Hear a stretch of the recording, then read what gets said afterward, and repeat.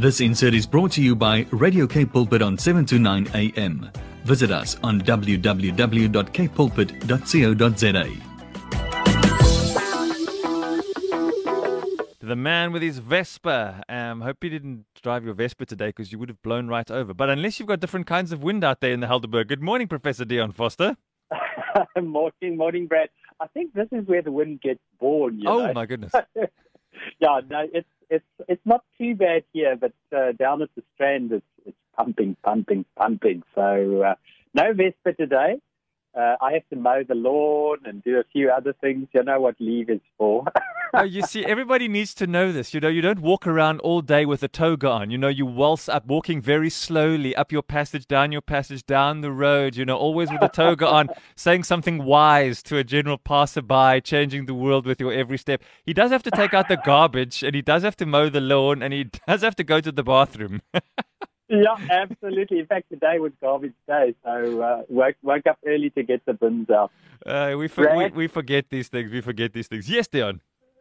This has been a remarkable year, hasn't it? And I just want to begin by saying, my friend, I'm so grateful for you and so grateful to you and Cape Pulpit for the wonderful ministry this year. I think for many of us, you know, and obviously I can't speak for others, but for myself certainly, being able to tune in and listen to you and just have this ministry has really brought me through. It's kept me praising the Lord. It's kept perspective in my life, and it's been such a blessing. And I just want to say thanks for all that you guys did this year under very, very trying circumstances to minister to us, to offer us hope and blessing.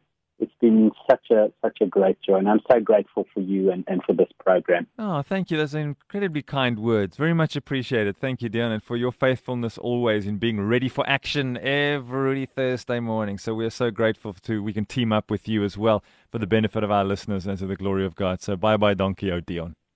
No, that's a great pleasure. And of course, this year has been slightly different. You know, normally I'm connecting from Stellenbosch and, you know, Berlin and yes. Gothenburg and all over. This year it's been mostly from the corner of my bedroom, which is also, you know, a fairly nice place from which to call you.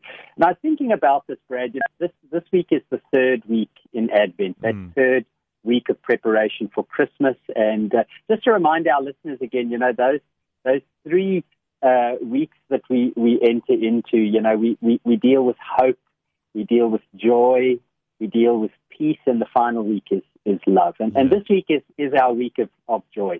So we've had peace and hope already, and this is our week of joy. Yeah. Boy, I could say I'd love a little more peace and hope for 2021. So I was thinking about it, you know, this year Christmas is going to be quite different, and certainly for Megan and I, deliberately so.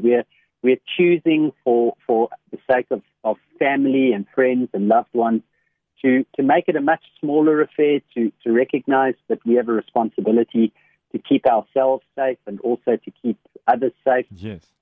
Brad, as you know, I had the coronavirus earlier in the year, and I can say to our listeners, it's really not a very pleasant thing. And we know just yesterday, again, a colleague of mine who's a chaplain in the military sadly passed away. And we know that this is not a joke, you know, it's a very serious thing. But in the midst of it, we also need to recognize that there is joy, there is hope, there is peace. And as we're planning for in the last week of Advent, there is also love.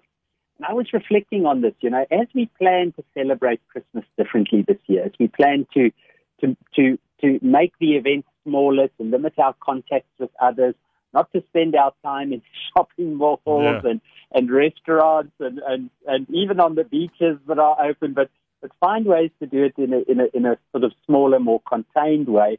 It's actually a wonderful, wonderful discipline. It teaches us not only how to celebrate Christmas well, but also what to celebrate. Now, think about this for a moment. My sense is that often when it comes to the Christmas celebrations, we get distracted by everything that is not about Christmas, the consumerism, the giving of gifts, you know, lavish meals, you know, concerts, all of these sort of things that happen out there. And we forget that the real meaning of Christmas is to focus intently, expressly, and resolutely on the God who is love and who comes to be with us in Christ. Yes. That is the meaning of Christmas. It's the coming of Emmanuel, who lives within us, who lives amongst us, who brings us hope and peace and joy. And Brad, the good news is that cannot be changed. COVID cannot change that. Yeah. Jesus Christ is with us, and he comes to bring us that hope and that joy and that blessing. So I want to say to our listeners today, as we prepare for Christmas, and particularly this is my last Thursday with you until the new year, sisters and brothers, may the Lord bless you richly, and may we all rediscover again the true meaning of what it means to celebrate Christ at Christmas, and recognize that for this year at least, we'll have to have a smaller, more subdued, more pensive, more engaged Christmas that thinks very, very expressly about what it means to live in Christ's presence. So may it be a time of blessing, a time of peace, a time of hope, a time of joy, and also a time of safety for you and all those whom you love this Christmas. Yeah, what a beautiful blessing, and what a great way to end this conversation.